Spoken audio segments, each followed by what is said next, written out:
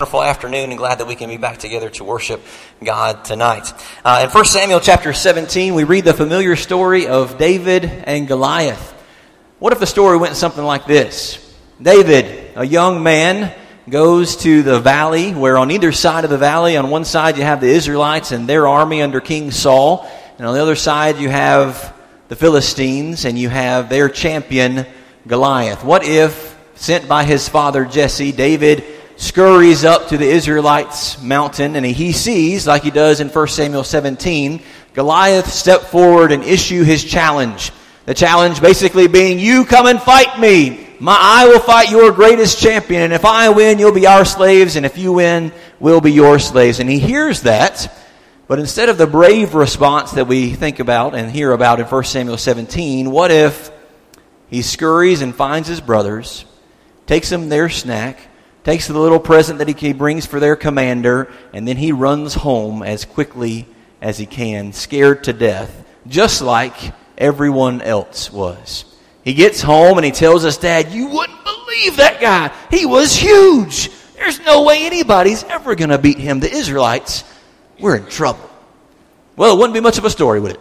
We probably wouldn't hear about it. We certainly wouldn't have vacation Bible schools about great King David and him slaying Goliath.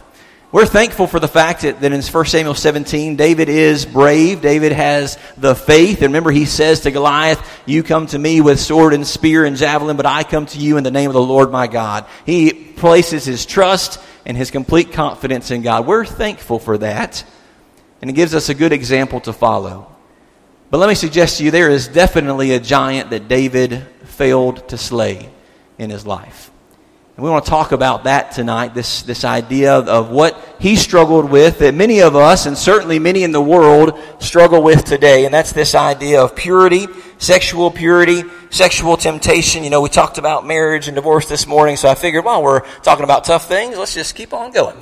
So that's what we're going to talk about this evening. Here's what I really want you to think about. I don't think it's gonna be too detailed. Most of this stuff we're pretty familiar with, I think, those of us who are Bible students. It's, again, one of those things that it's easy to understand. Sexual temptation and that sin is one of the most frequently discussed issues facing mankind within the Bible. Particularly its dangers for the man and woman of God. It's warned against, it's told that no one needs to do it, but certainly for the man or the woman of God, there's an expectation that we will avoid such things. Within the Old Testament, within the Old Law, there are a great deal of laws regarding what is and what is not sexually permissible. Very specific things that it talks about, some of which we would not even think about in our day and age.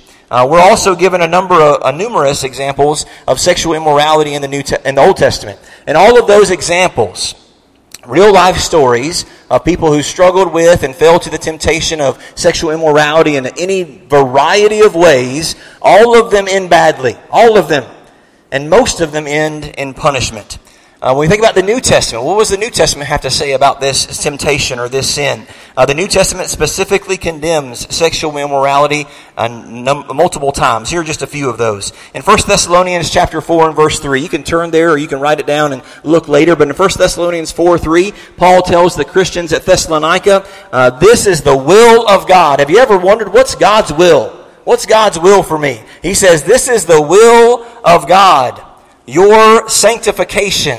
And that idea of sanctification carries with it the idea of purity, but he keeps going to explain it even more. For this is God's will for you, your sanctification. That is, okay, well, what is this purification? What is this sanctification? That you abstain from sexual immorality. He tells them, Christians, man and woman of God, God's will for you is to abstain, to stay away from, to have nothing to do with sexual immorality. You'll probably know when we think about the deeds of the flesh, the fruit of the Spirit in Galatians chapter 5, verses 19 through 21, we read about those deeds of the flesh, that those who practice such things will not inherit the kingdom of God. Well, sexual immorality is listed as one of those things. It's also listed in the verse that we read this morning, 1 Corinthians chapter 6, verses 9 and 10, sexual immorality, adultery, fornication, and any other sexual immorality would be listed along those lines, that those who practice such things, again, will not inherit the kingdom of God. I hope you know that. And if you don't know that, I'm glad you do now. But God clearly says that people who are going to follow Him, people who are going to be followers of Jesus, cannot be involved in sexual immorality. To put it plainly, what is sexual immorality? It's sex out of context. Sex only belongs in one relationship, between a man and his wife, or a wife and her husband. Sex anywhere else is sexual immorality. And we've been told clearly in Scripture that we ought not, that we should not, that we cannot be a part of such things, whether that's outside of our own marriage or without marriage whatsoever. So how do we slay this sin? If it's a sin that David failed to slay, we think specifically of his interaction with Bathsheba and his adultery with her. How do we slay this sin? He failed to. How do we slay this sin? Let me read you some verses and let's think about these, okay? 1 Corinthians chapter 16 and verse 13. It says, "Be on the alert. Stand firm in the faith. Act like men. Be strong." 1 Corinthians chapter 15 and verse 58 says, "Be steadfast, immovable."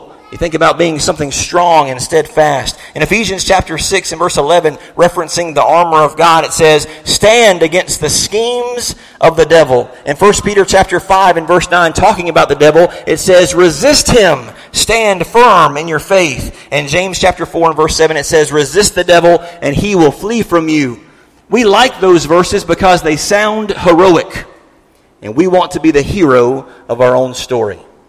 We like those verses when we think about temptation, maybe specifically when we think about sexual temptation, because we want to be that kind of strong, faithful person, man or woman of God. And there is a time, and there is a place, and there is a maturity level that we can reach, and we have strengths, and we have weaknesses, and there are some things that you are strong enough and mature enough that you need to make a stand against some things. But there are also times, and there are circumstances, and there are temptations that you struggle with that you have absolutely no business standing and fighting against. I want you to hear that. There are some temptations, some struggles that you deal with, some maturity levels that you may not have yet, and you have no business standing and fighting against these things. You see, we want to be, in the story of David and Goliath, we want to be David, but we're not. In the story of David and Goliath, Jesus is David. He's the one who defeats the undefeatable enemy. We're the soldiers standing on the side of the hill who are too afraid to do anything, shaking maybe in our armor or not even put our armor on yet. Let me suggest to you tonight, how do we slay the sin of sexual temptation, of sexual immorality? Instead of trying to stand against it, I think that we need to flee from it. Turn your Bibles to 1 Corinthians chapter 6. 1 Corinthians 6. We'll read a little bit of a longer passage here, so go ahead and turn there. 1 Corinthians chapter 6. Let's read verses 13 through 20. 1 Corinthians 6, 13 through 20. It says there, "Food is for the stomach, and the stomach is for food, but God will do away with both of them. Yet the body," okay, we're thinking about this sexual temptation. It has certainly to do with our physical nature, our body. "Yet the body is not for immorality, but for the Lord, and the Lord is for the body. Now God has not only raised up the Lord, but will also raise us up through His power. Do you not know that your bodies are members of Christ?" All right, Christians, this is talking about you. This is talking about you. Do you not know that your bodies are members of Christ? Yes, it's a spiritual relationship, but your physical body is joined with and in union with Jesus. "Shall I then take away the members of Christ and make the members of a prostitute? May it never be. Or do you not know that the one who joins himself to a prostitute is one with her? For he says, the two shall become one flesh." Verse 17, "But the one who joins himself to the Lord is one spirit with him." Verse 18, "Flee, flee, flee, run away from immorality. Every other sin that a man commits is committed outside the body. But the immoral man sins against his own body. Or do you not know that your body is a temple of the Holy Spirit who is in you, whom you have from God, and you are not your own? For we have been bought with a price. Therefore glorify God in your body." Glorify God in your body. Your body is not your own. You are a member. Your body is a member of Jesus. We have to avoid, and as it said in verse 18 there, flee immorality. A couple other verses that say similar things. Ephesians chapter 5 and verse 3 says, "But immorality or any impurity or any greed must not even be named among you." Think about that.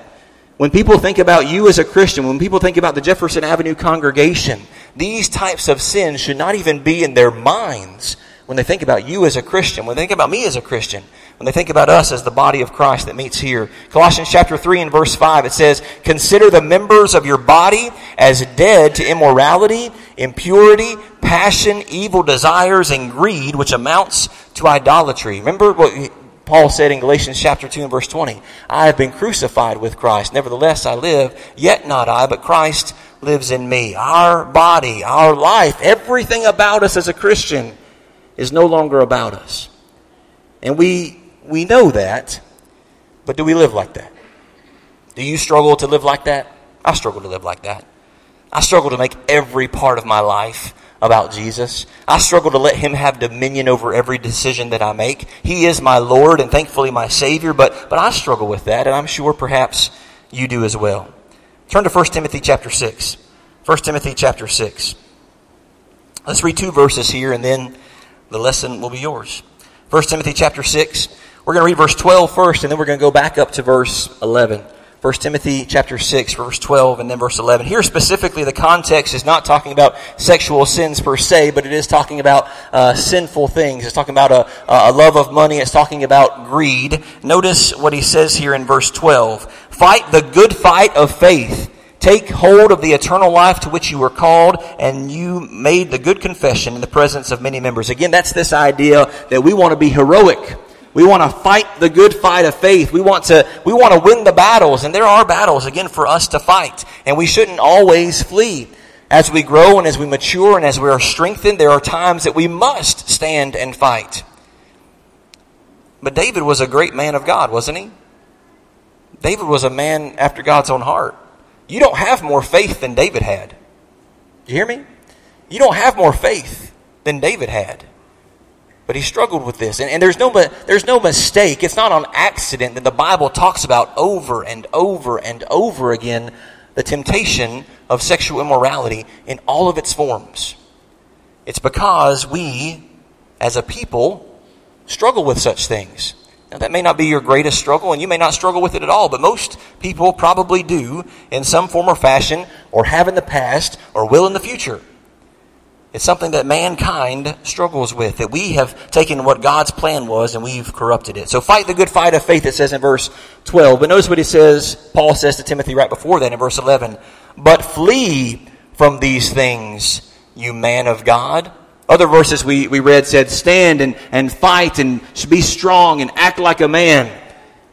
And men, I think maybe especially we have a problem with this idea of fleeing from things because we want to be manly and we want to be mighty, and we think about those verses that say stand and be strong and fight and act like a man. But notice he says here, "Flee, you man of God." You see, we're not supposed to just be people like the world. We're supposed to be children of our Father in heaven. And there are times when we stand and we fight. And we fight bravely and we fight strongly like David did against Goliath. But there are times when we should flee. There's no doubt about it that David, when he stood on his balcony, he was at the wrong place at the wrong time. He made that choice, though. We read in that passage that it was the time when kings went out to battle. And he was supposed to have been out in the fields with his army. But for whatever reason, and we don't know why, he wasn't there. But the standard was, the expectation was that if his soldiers are going to be out in the field fighting a battle, he should at least be in their vicinity. But instead he stayed back in his castle or his palace.